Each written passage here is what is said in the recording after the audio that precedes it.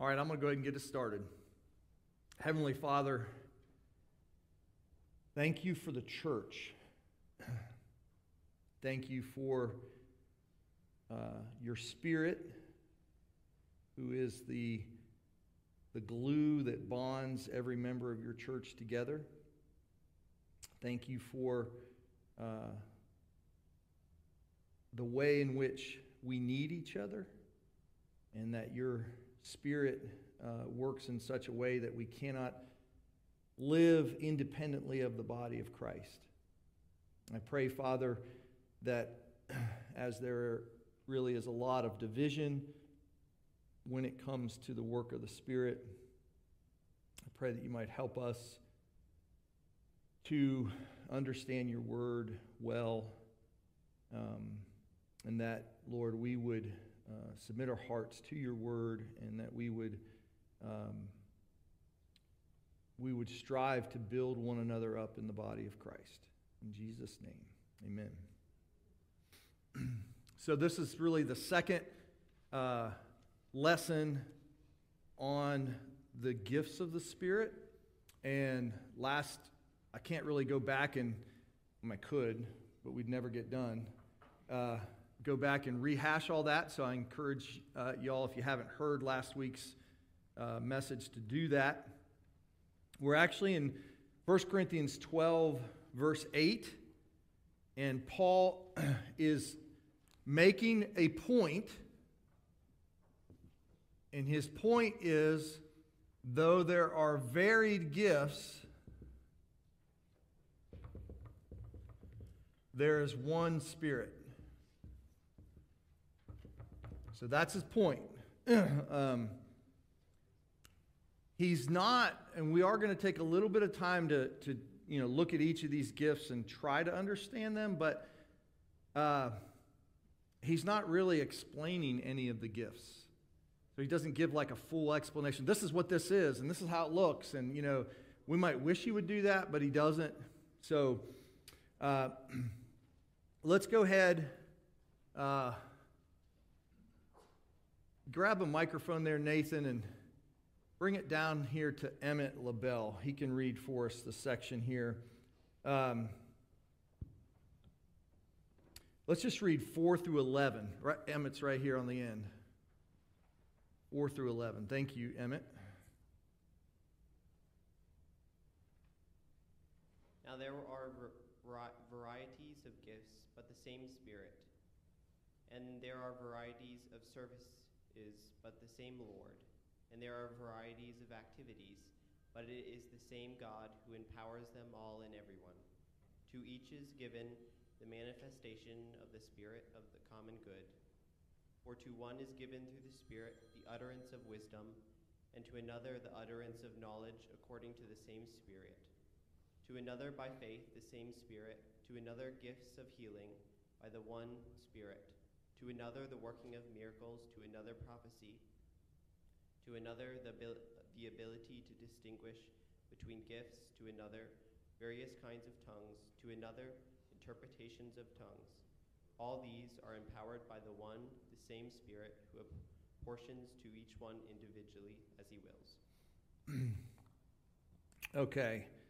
Obviously, you can see there repeatedly over and over again, variety of gifts, one Spirit. Variety of gifts, one Spirit. That's the main point. But let's just kind of briefly walk through each of these gifts. And I just want to just kind of hear what you have to say first and about each of these gifts. So in verse 8, the utterance of wisdom and the utterance of knowledge. What comes to your mind when you hear those, the expression of those gifts? The utterance of wisdom and the utterance of knowledge.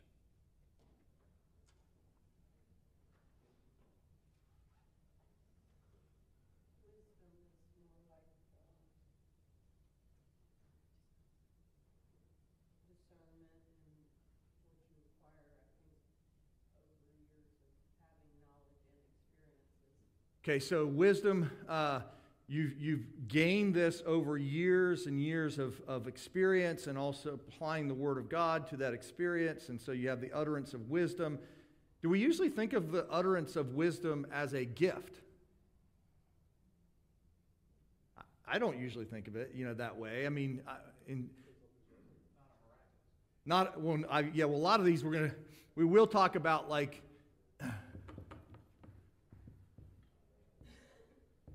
well,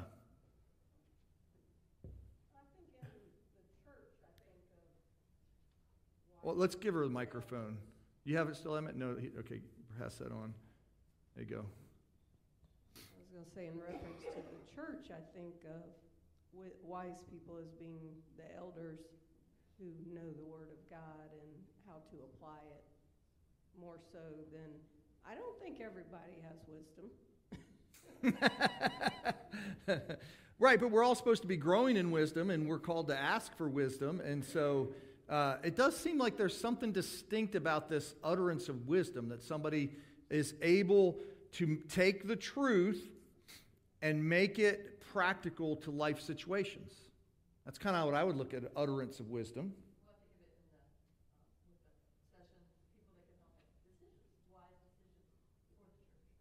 Okay, so that's good, Nathan. Like the elders who are there called to make wise decisions. But it's interesting that he's calling this a spiritual gift rather than just the mature among you. Like in another case, this is the qualities that you would want to see in someone who become an elder. But here he is actually talking about it like it's a spiritual gift. It's interesting. What's that, Howard? It's not a given, yeah.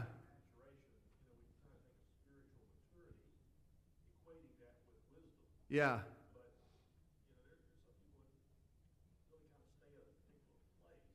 Yeah. And also it's not just wisdom. Someone could have wisdom, but they might not have the gift of the utterance of wisdom. Because that's what this gift is, that you're able to articulate that wisdom in a way. All right, go ahead. A question about that. Is this because they're talking about prophesying and all of those other things at this particular period of time?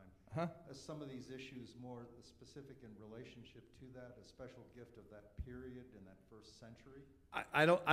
These are questions I don't have complete answers to. We go through the gifts, right? And we will focus on the gifts of prophecy and tongues, especially in chapter 14. But I just, here's a gift that you're just like, the utterance of wisdom? Like, what is that? I don't even know how to define that. To me, it almost sounds like a preacher. And then he could have just said that you're the gift of preaching. What do other translations say for utterance? Message? The message of wisdom. And the utterance of knowledge, I think that's interesting too. Knowledge and wisdom kind of go hand in hand. Maybe one's a little more practical application and the other's maybe a little more systematic truth, doctrinal truth that you're giving. But again, here he is. He's explaining these. Nobody in Corinth was like questioning what's going on, but we're just like, I don't know what that looks like. We're guessing at this point. So, any other comments on that? I just want to move on. I don't want to go too far in these, but go ahead, Michael. Isn't there a passage that talks about the two distinctions? There's the gifts of teaching and then a gifts or speaking and a gifts of acting or serving. And this would obviously be like the teaching, preaching, prophesying in that category. Yeah, to me it does. You would think that a person that has the gift of utterance of wisdom and utterance of knowledge is probably going to be a teacher or preacher. You would guess. I don't know, but, So this, right off the bat in his list, and this is not the only list in Scripture. It's not a complete list. We can go through a couple other lists in a little bit maybe, but I just think there's a lot of humility that we should have here. Like, I don't know exactly what this is talking about.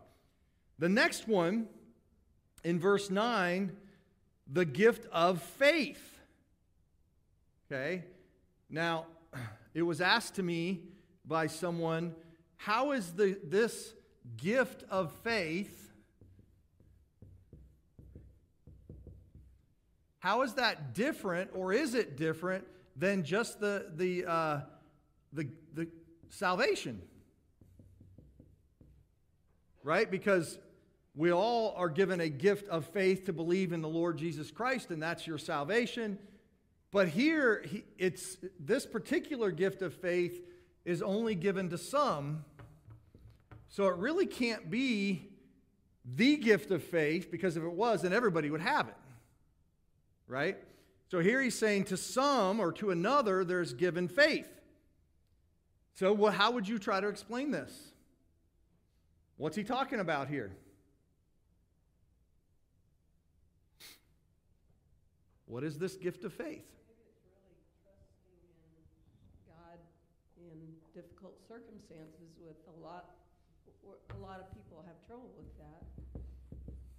Even if they have faith, just really totally trusting God. So difficult circumstances, the impossible situation that you continue to trust. Danny?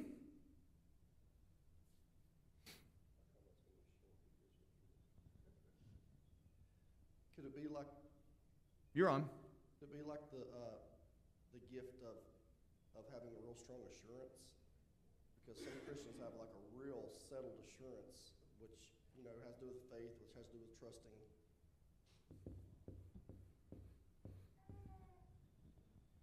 So assurance of salvation, that you're able to trust that. I would argue a little bit away from that, because I think Scripture presents that God wants all of his children to have an assurance of salvation. And the Bible seems to be okay with some people having this faith and others not having this gift of faith. And so that does, to me, it goes back to more the difficult circumstances. Sometimes someone might look at this as optimism. Like you get in a difficult situation, and I remember Tara, when Robin first found out she had cancer, and we're telling our kids and expecting, this is going to be a, really hard thing. And Tara's like, it's going to be an adventure, And, and so, we might look at Tara and say that's naivety, right? We might look at that and say that it's great faith. But here, how many of us look at this and say, wow, God may have given Tara a gift of faith in that moment? Gift of faith in miracles. Okay, so the difficult circumstance of that God can work a miracle. Isn't it? Some people just seem to yes, we can trust God for this, and no matter how difficult the situation. Yes, Michael? Exactly. So like the missionaries, who was should know this, but who was the missionary that said, hey, I'm not even going to tell people that I have a need. I'm just going to start praying and people will start giving to me. Do you remember who that was? Mueller. Yeah. It might have been a couple. It might have been, I was thinking maybe Hudson Taylor or someone, but maybe Mueller too. All right. Tanya in the back. Well, just thinking that the gifts of the Spirit are to build up the body, not for ourselves, but for the body. Just thinking that maybe a particular faith to do a particular thing. Yeah. Like the visionaries, right? And that's what the missionary would fit into that. But somebody who says, like, I'm maybe a church planner.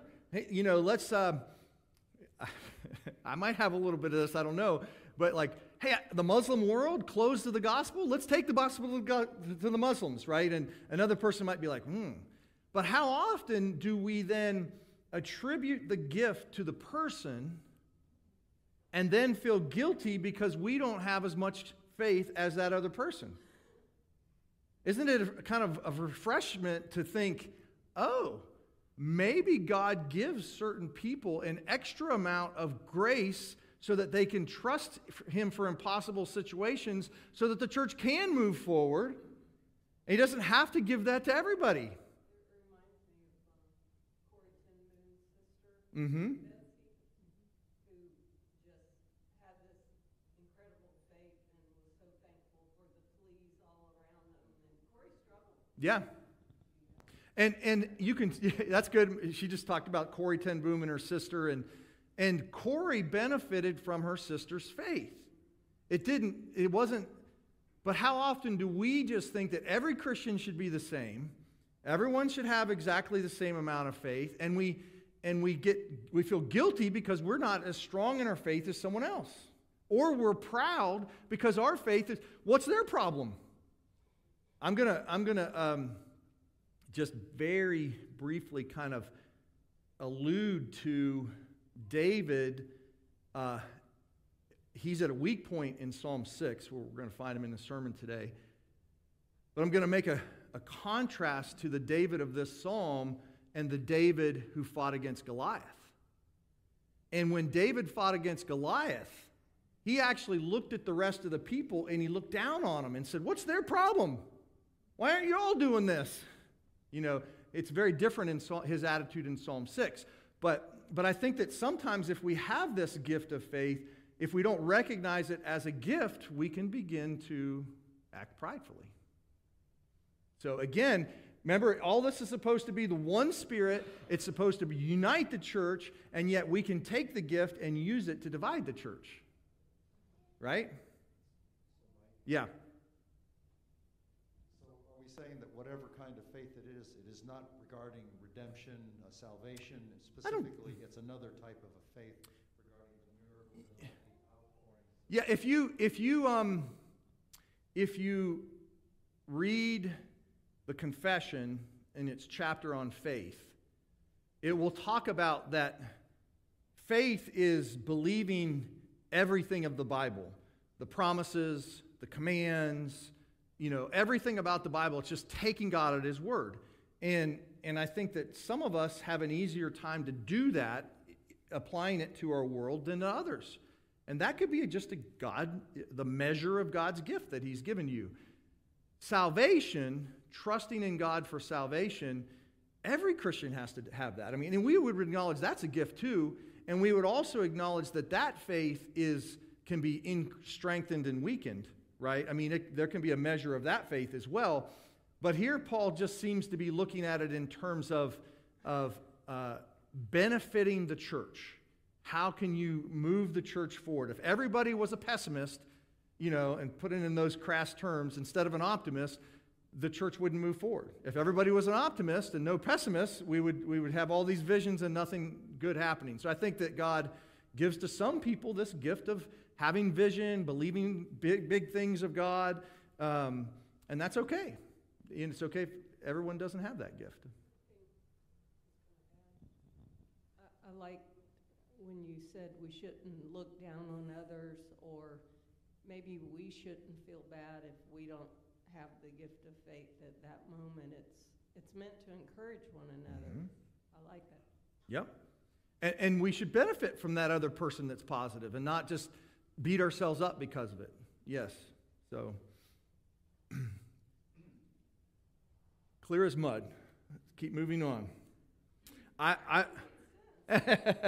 Now, I would say that these first two gifts we made the distinction, or someone mentioned miraculous. I'm going to make the statement sign gifts. If the gift is a gift of the Spirit, it's miraculous. Every gift is miraculous. But there are certain gifts that are sign gifts. Okay? We'll kind of explain this by saying these are gifts that accompanied the pouring out of the Spirit at Pentecost. So as such, they were sign gifts. They're also connected to the book of Joel, because Joel is very much seen as fulfilled at Pentecost. So they are gifts that were present in Jesus' earthly ministry, and certainly in the age of the apostles.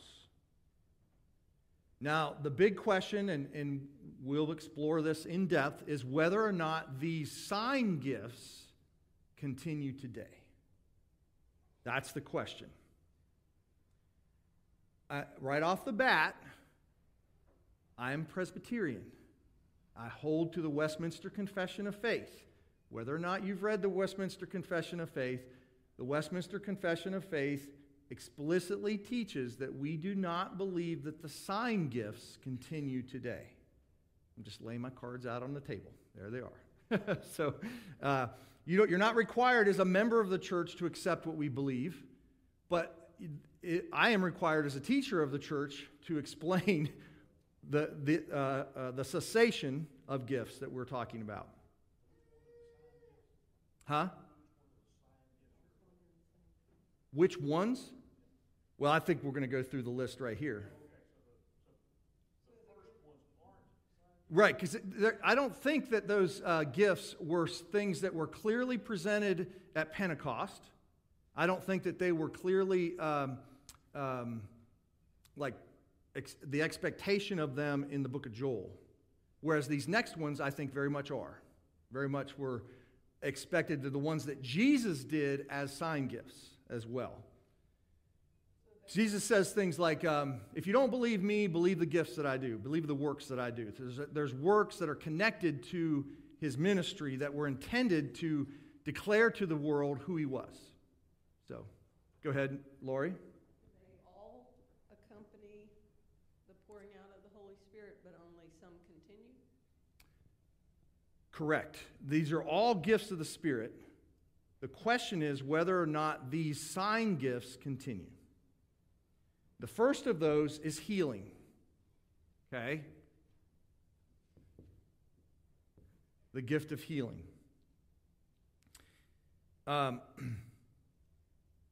This gift was of such that if you touched the hem of Peter's garment, you could be healed. Okay? It is not a, I guess you don't want to push it so far that it was completely universal. Even Jesus, who clearly had the gift of healing,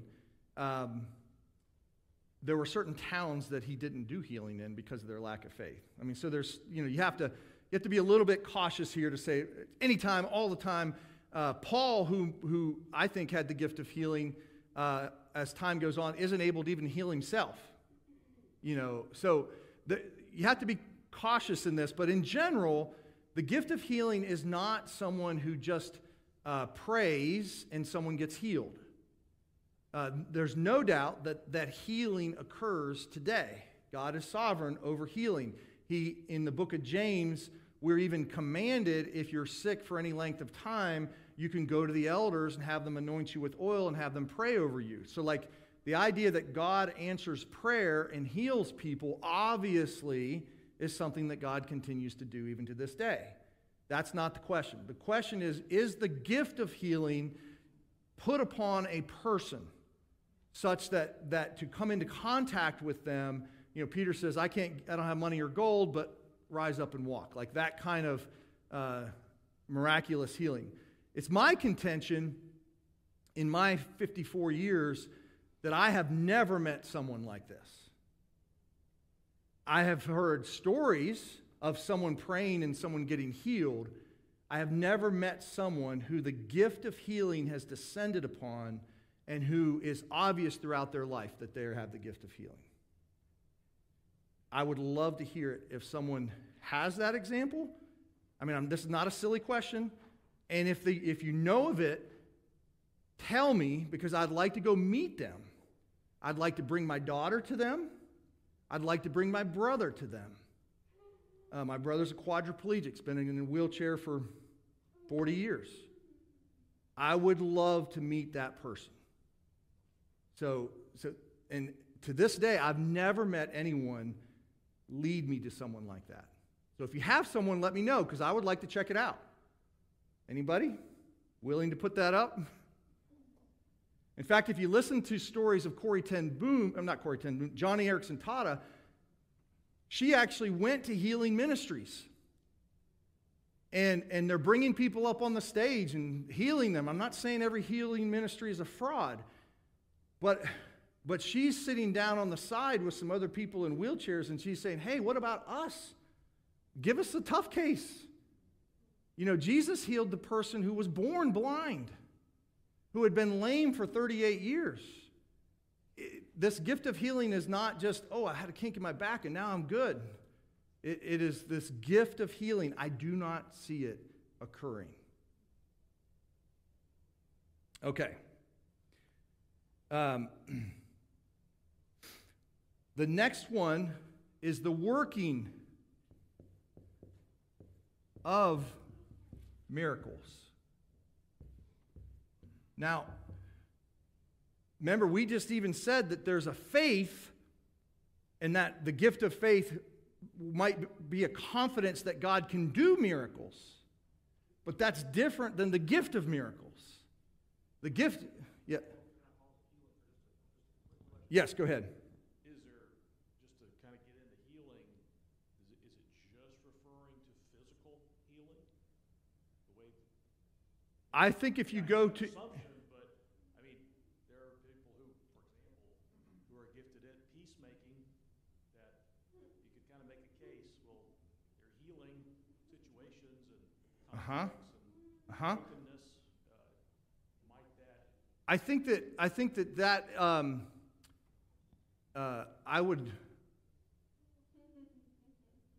I would argue that the way that Paul uses the gift of healing here is not primarily just peacemaking. Could you extrapolate that and say that that's a form of healing? I know that in the book of James, when he tells people to go to their elders and have them pray over them and they will be healed, I take that as more than physical healing. So I think you might have some grounds to kind of see that or apply that in that situation. But I think in this context, healing, the working of miracles, it doesn't lend to more of a peacemaking or just general feeling better. You might say counseling is a healing ministry. You know, this is much more of a miraculous healing like Peter had, like the apostles had, in my opinion. So.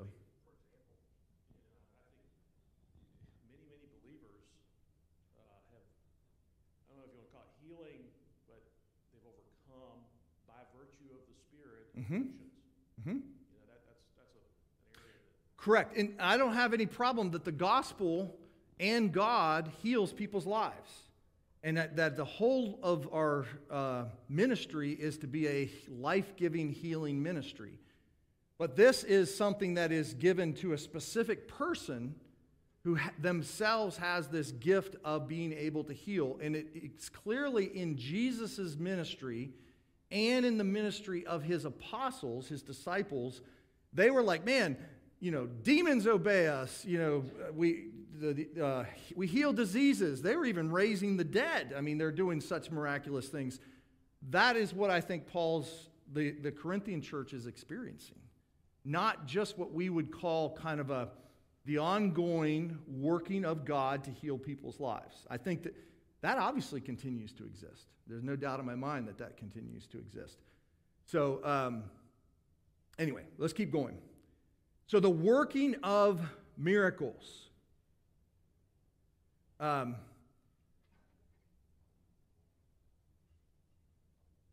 don't see, other than in the Gospels, any recorded instance of anyone in the New Testament working a miracle. I'm not saying it didn't happen, but I'm just saying that I don't have a recorded instance of this happening in Scripture. What other miracles would the apostles have done besides healing? I mean, Jesus calmed the sea and... Mm-hmm.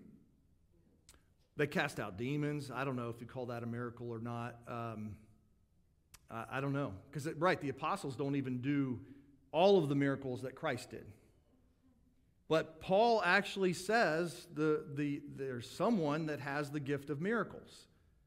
So we trust that somebody had to have the gift of miracles. They were doing something, or else he wouldn't have described it. Again, whether or not they had, I don't even see it in the New Testament per se, but I certainly don't see it in the church now. And I would argue, tell me, I'd love to see someone that just does this. Like, let's take, 5 loaves of bread and turn it into enough to feed 5,000. Walking on water, parting the Red Sea. This miracles that were happening. Okay? So, maybe, yes, Joe.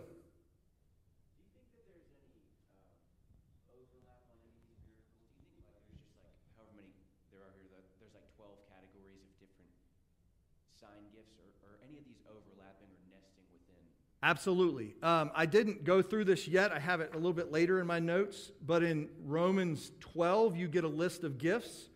Ephesians 4, you get a list of gifts. Later on at the end of 1 Corinthians 12:28, you get another list of gifts. And I become very uncomfortable with people that can absolutely pigeonhole these gifts. I just don't see, that's not Paul's point. He's not trying to categorize it. He's not trying to distinguish it out. This is my gift and this. I do see a lot of overlap. And I know that certain people would have more than one gift, and some people, it seems to be that everyone has at least some gift. But I don't think any of the lists are complete, and I certainly think they all overlap. So, yes, Lori. I had a question. The story of the missionaries, I forget where they were, and some tribe was going to come kill them, and then later on the tribe is saved, and they ask them why, and they said they saw men surrounding them. Mm-hmm. I mean, that kind of sounds like a miracle. I don't have any doubt that it was a miracle. But that's different than having the gift to be able to do miracles. So you're not saying God doesn't do that on occasion today? Oh, I believe in miracles. I believe God does miraculous things. No question. We should pray for miracles. You have inoperable cancer, you pray, someone goes into the doctor next week and they're like, whoa, it's gone. It can happen, right? And you're called to pray for those things. And maybe someone with the gift of faith actually has more confidence that he can do that. And someone else is like, listen, I'm preparing for death. And he says, no, let's pray, and they have more confidence. But it's when we look at these sign gifts of healing, working of miracles, I don't see that gift resting on a person. That's the difference. Because it's to a person is given this gift. Not to everyone, but to a person they have this gift. So again, we go on. The next one is prophecy. A lot can be said about prophecy. One aspect of prophecy that the prophets all did, like if you read Isaiah, Jeremiah, they're taking the covenant law of God and they're trying to apply it to the situation of the people in which they're in today. Well, that's preaching. That's what you do every day when you're trying to preach, okay? But what I think when he's talking about prophecy here, it is a divine word, like God gives a revealing of information that it wasn't just deduced by the situation. God actually gives revelation to a person. Paul, I think it was Agabus that was given revelation that Paul would be arrested in Jerusalem. It was, before it happened. Some people took that, I don't know if it was Agabus, one of the prophets. I'm not sure if that's right in Acts, but one of the prophets, some of the people in the church said, Paul, that means you shouldn't go to Jerusalem. Paul says, well, the fact that Jesus tells me everywhere I go I'm supposed to get persecution. What makes Jerusalem any different? I need to go to Jerusalem. He wasn't denying the prophecy. He was just saying it doesn't mean that I shouldn't go. And so he goes and then he gets arrested and he's taken, but it's the prophecy that something in advance is going to happen and you can give that to the church to help them. Okay? and we're going to talk a lot about prophecy, especially in chapter 14, but it is revelation. It is God speaking through a person. That's what prophecy is.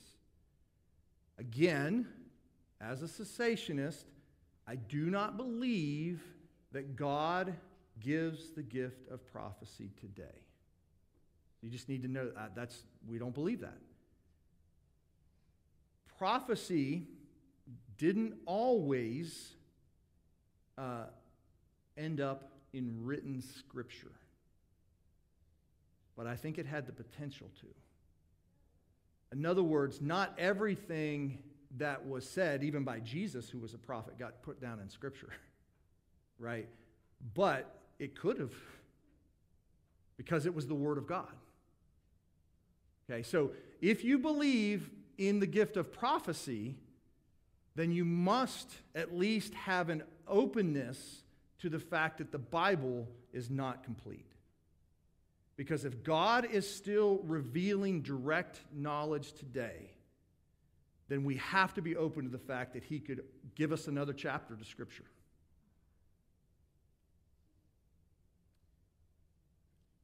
We'll talk more about that when we get it more into prophecy, but this is really important.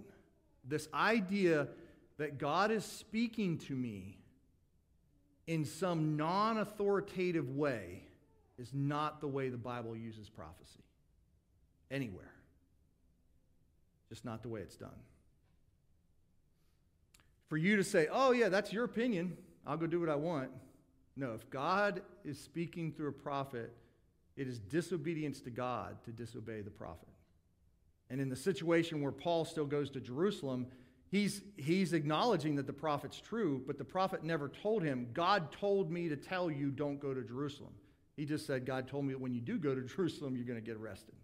And he says, okay, I'm okay with that. So if it's prophecy, it is to be obeyed. Right? It's God's word, it's truth. The next one is the ability to distinguish between spirits, sometimes called the discernment. And,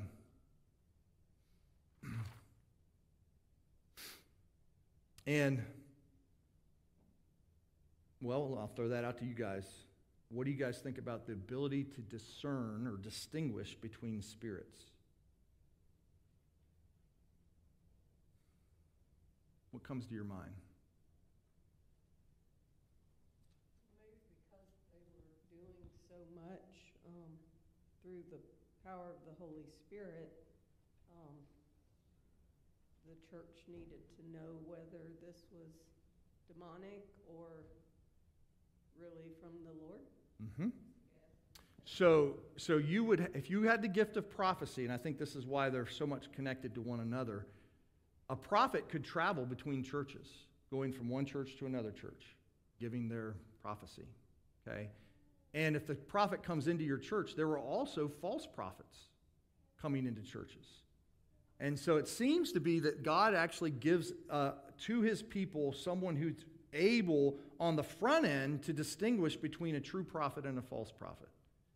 And you would think we all can somewhat distinguish that, because if a prophet says something's going to happen and it doesn't come to happen, then they're a false prophet. But sometimes a prophet could actually do something miraculous, a false prophet. Something could come true miraculously, and yet they could lead you away from the truth of God. And if that's the case, in Deuteronomy, God warns his people. Sometimes he'll send a false prophet to test his people. Are they going to walk away from the truth because some prophet comes in and tells them not to? So again, I don't understand all this, because I don't function in a world where I am seeing prophets come into our midst on a regular basis. So I don't see this. But in that time, God gives a gift of discernment to help his church work through the difference between a false prophet and a true prophet. Yes, Mike? Is that the same relationship between tongues and interpreter tongues? Oh, yeah. When we get to the tongues and interpretation, that's going to be really interesting. I find it, and this is because you asked it.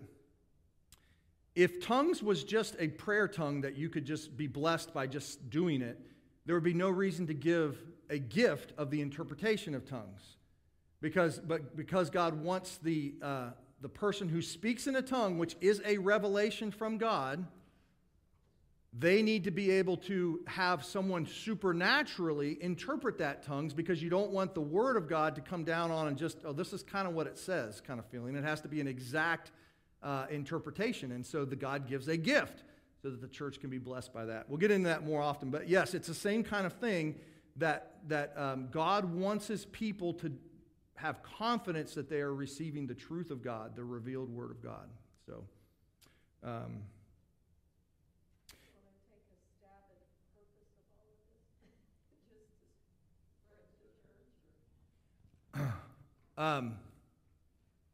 so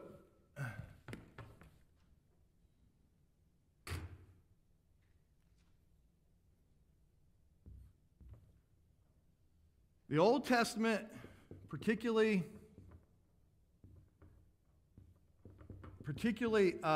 during the exile and moving forward after that, there was an anticipation that God would send His Messiah, that this Messiah would come and He would set up a whole new era. He would fix what was broken under the old covenant. Obviously, Christ is that one. That's why He comes with all these signs, right? And Jesus explicitly says, if I'm doing these, then you should believe in me because of these things that I'm doing. Well, then He tells His church, I'm going to go to heaven, I'm going to send the Spirit, and the Spirit is going to abide with you. He's going to be with you, okay? There, at least, you can make an argument that this is enduring, but at least initial in the church, you have to know that the church is truly indwelt by Christ Himself, and that His resurrection into glory is the pouring out of the church. So they're not two separate anomalies that occurs. You got your Messiah, you got your pouring out of the Spirit. No, Christ in His rule as King is distributing the gifts. I think it says in one place that He gives gifts to men. Like he's the King, He's conquered the world, and because He's conquered the world, He's able to distribute His gifts to His church for their upbuilding and their good. And so this idea that Christ is the heart, and that He's poured out His Spirit in the church, and that there's only one church, so there's not like multiple churches, right? There's just one church. Might be varied gifts, but there's one church, and this is all united to Christ's resurrection and seating in glory. So this is all a theological point that he's making. You could make the argument that those, and I'll even make this, that the intent, if you're Pentecostal or charismatic, the intent then was these gifts would go on eternally. The reason why they have not is because the church has decided they don't want them anymore. And that they have, in a sense, told God no to these gifts. And that somehow in the more recent past, through the Pentecostal and charismatic movement beginning late 1800s, early 1900s, there's a portion of the church that is now again believing in them, and so now they're now coming into existence again. That's the argument. God wanted them to exist all the time. Man's unbelief has prevented them until the charismatic Pentecostal movement has come into being, and now they're here. My argument is that the gifts of the Spirit were clear. The sign gifts were clearly for the external, in a sense, its own prophecy to the church, that the prophecies of Joel are being fulfilled in the church. But the sign gifts are problematic because the sign gifts do things like imply that the Word of God is still open. They actually can create division within the church, a lot of confusion, those sorts of things, where I believe that what is enduring is the fruit of the Spirit. You're supposed to believe that when you trust in the Lord Jesus Christ, you are indwelt by the Holy Spirit. The same church that lived same Spirit that lived in the church here is the one that lives in you now. Again, last week, we did a brief statement. The 4 instances of people speaking in tongues and prophesying in the book of Acts. Pentecost, the outpouring of the Spirit to the Samaritans, the outpouring of the Spirit to the Gentiles and Cornelius, and then the people who just had John's baptism. Those are the 4 instances. Very purposeful. If you look at Acts 1:8, you wait on me, and I will send you the Spirit, and you will be my witnesses in Jerusalem, Judea and Samaria, to the ends of the earth. It's very clear that's what's going on in the book of Acts. And at every point, the disciples are like wrestling with, well, can we include these Samaritans in the one church? They're half-breeds. Can we include the Gentiles in the one church? They're, anathema. And every time, these sign gifts actually are the thing that convinces the church to, yes, they're part of the church. That's not what we're dealing with anymore, guys. Most of you are Gentiles, and you didn't need a sign gift to tell you that you're part of the one church. This was taught to the church already. Okay? Mentions you ask for a sign, remember? And no sign will be given to you except the sign of Jonah, which is the resurrection. He's talking about to the unbelieving, the Pharisees. In some sense, they're demanding signs. Yeah, that's what the Jews love to do. Just keep demanding more signs. That's right. It'd almost be like, what if you today said, I can't believe in Jesus unless I see the resurrected Jesus like Paul did? No, Paul saw it, right? Yeah, Thomas said it, that's right. But Paul actually, he was like, I saw the resurrected Christ. Does that mean that everybody should see the resurrected Christ? No. There's a foundation that's built on these apostles. All right, let's keep going. To another, the various kinds of tongues. And as we already mentioned, these tongues are, in my opinion, tongues that are languages spoken by men. Again,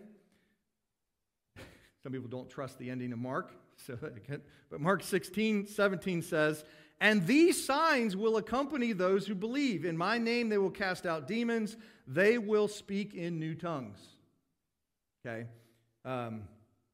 So we're going to get more to tongues when we get to chapter 13 and in chapter 14, because chapter 13 will say, if you speak in the tongues of men and of angels. We'll talk about that. The idea that there's a prayer tongue of which you don't even understand what you're saying is, I'm going to just kind of tip my hat to you. According to Old Testament prophets, have someone come to you and speak in a tongue you do not understand would be the sign of a curse upon you. Not a good thing. So we talk about the gift of tongues in a way that this is a blessing to us, not the way someone speaking in an unknown tongue would have been interpreted early on. I'll have to defend that later, but that's it. The interpretation of tongues, we'll get at that in a moment later on, and I spoke to you already a little bit about that, so I won't go into that. I do think it's interesting.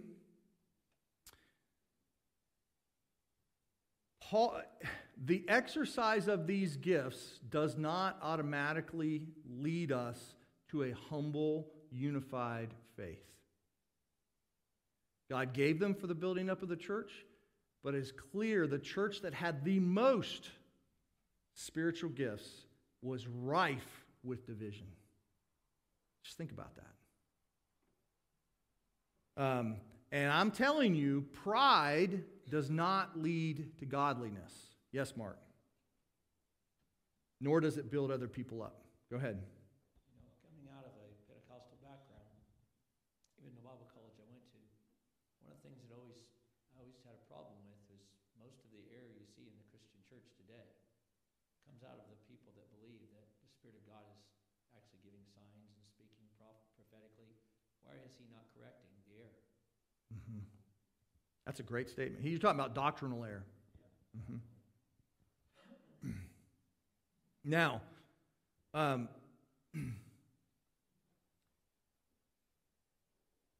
it's almost the exact same point I have in my gifts. It is ironic that individuals could be exercising such amazing gifts while not actually promoting the universal goal of doctrinal purity and unity within the church.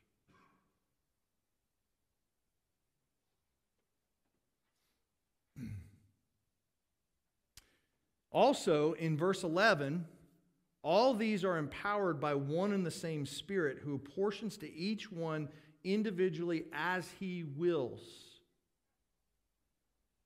The argument here of the Pentecostal church is that God has been inhibited from pouring out his spiritual gifts because of the unbelief of the church. Verse 11 seems to argue against that. Is God dependent when he pours out the Spirit on an individual to give them faith? Is he somehow dependent upon them, or is he sovereign in the distribution of his gifts? So the idea that there could have been 2,000 years, really 1,500 years, almost the ending of the apostolic age, all the way up to 1900, there could have been that long where the church has basically told God no, and God was inhibited from pouring out his Spirit, to me is an anathema when it comes to my view of the sovereignty of God. It'd be almost like saying God couldn't save people. Are you kidding? He's the author of salvation. And so I just don't buy the view that the church was able to somehow prevent these gifts from occurring. And surely in the Pentecostal church, all the prophecies don't always come true. So doesn't Scripture tell you that if a prophecy doesn't come true, that they're not of God? Yes, although there's a little bit of trickiness to that, because some prophecy is like immediate, but some of it can be pushed down the road a little ways. So you don't always know. Think of the prophecies of Christ. Some of them took hundreds of years to fulfill, so you wouldn't know, if they were fulfilled in that moment or not. But I do think if somebody makes an immediate prophecy, in 6 weeks this is going to happen, and it doesn't happen, that's a clear indication. But not every prophecy is that way. Yes, Nathan? But isn't it wonderful how God used the disunity of this church to teach us how to be unified as a church? That's right. I agree. And actually, it's the study of Corinthians that has helped me to be more, hopefully, gracious, even if somebody disagrees with me on this, and they believe that they are experiencing a sign gift, whether it be prophecy or tongues, are usually the two main ones. I don't want to just destroy their faith. Remember, we're not trying to destroy people's faith. I'm just trying to present to you that God wants us to be humble in this, and that our primary goal is to build one another up in their faith, not just to exercise spiritual gifts.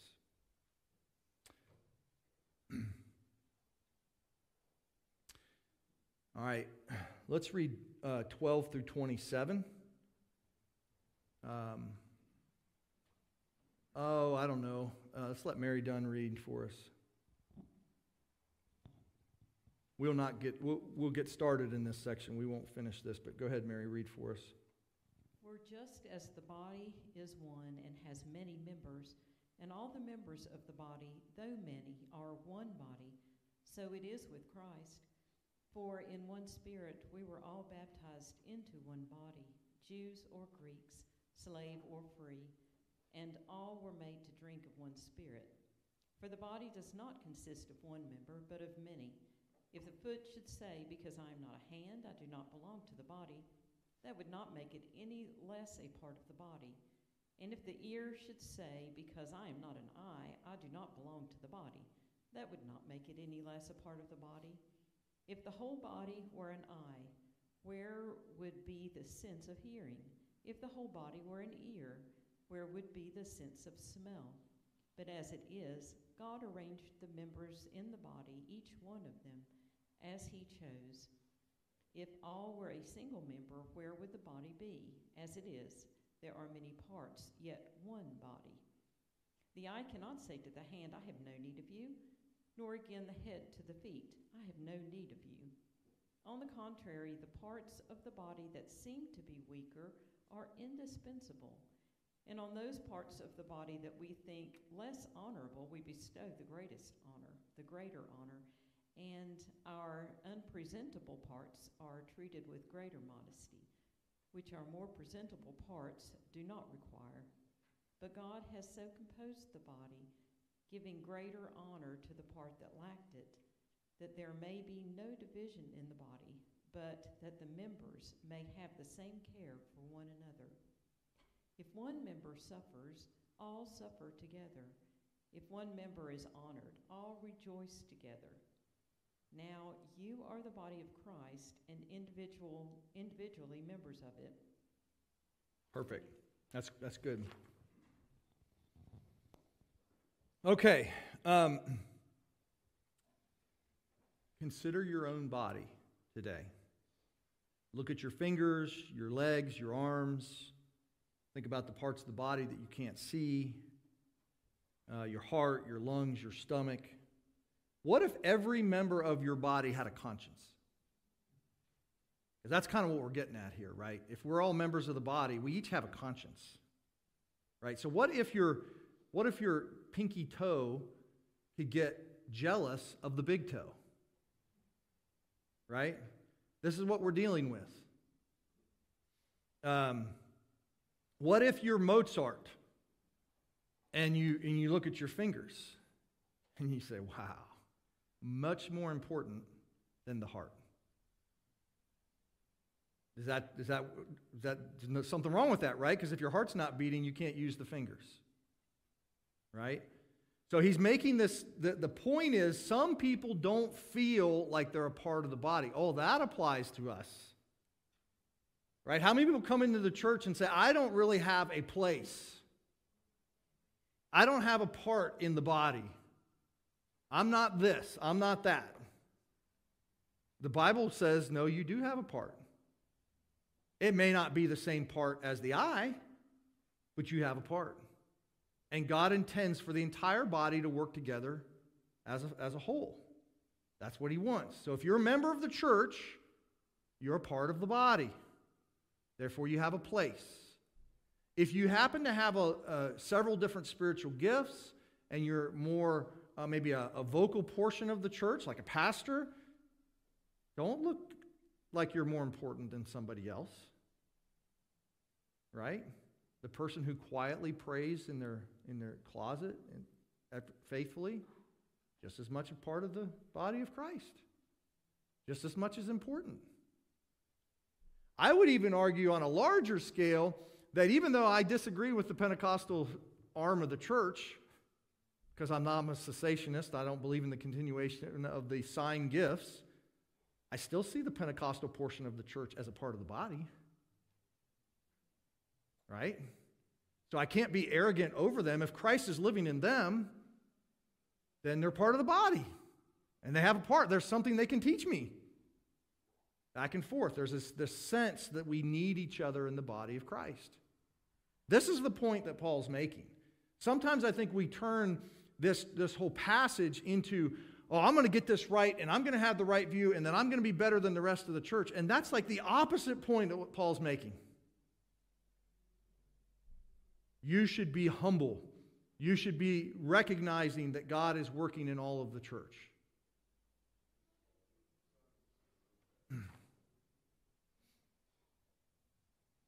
And the parts that seem to be weaker, what does he say about them?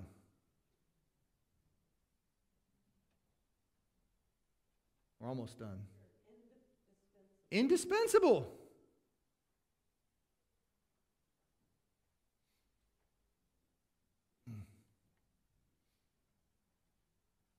If one member suffers, all suffer together. If one member is honored, all rejoice together. You are all part of the body of Christ and individually members of it. That's his point. And oh, that we would have a greater humility as we think about these things, as we love each other, as we interact with the rest of the body of Christ. I will tell you that part of the reason why I'm here today is the ministry of Bob and Marilyn Taylor, my Sunday school teachers. And they were believers in the continuation of the sign gifts. They spoke in tongues. Bob said he had the gift of discernment. You know, God used them greatly to minister to my heart for years while I was in college. Teach me the truth of the Word of God. Do I disagree with them on this now? Yeah. It doesn't change the fact that God can use the rest of the body. And I think we just need to think of ourselves as the whole body of Christ. It changes the way we interact with people when we believe this. All right, give one person a comment or a question, and we'll end for today on this. We've got people waiting on us.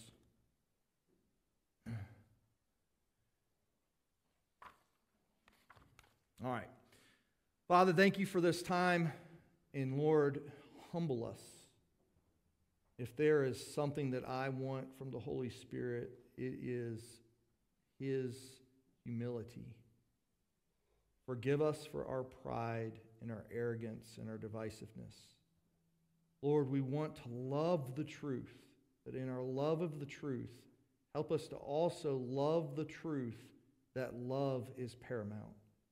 Help us to interact with those around us in a kind and gentle and humble manner.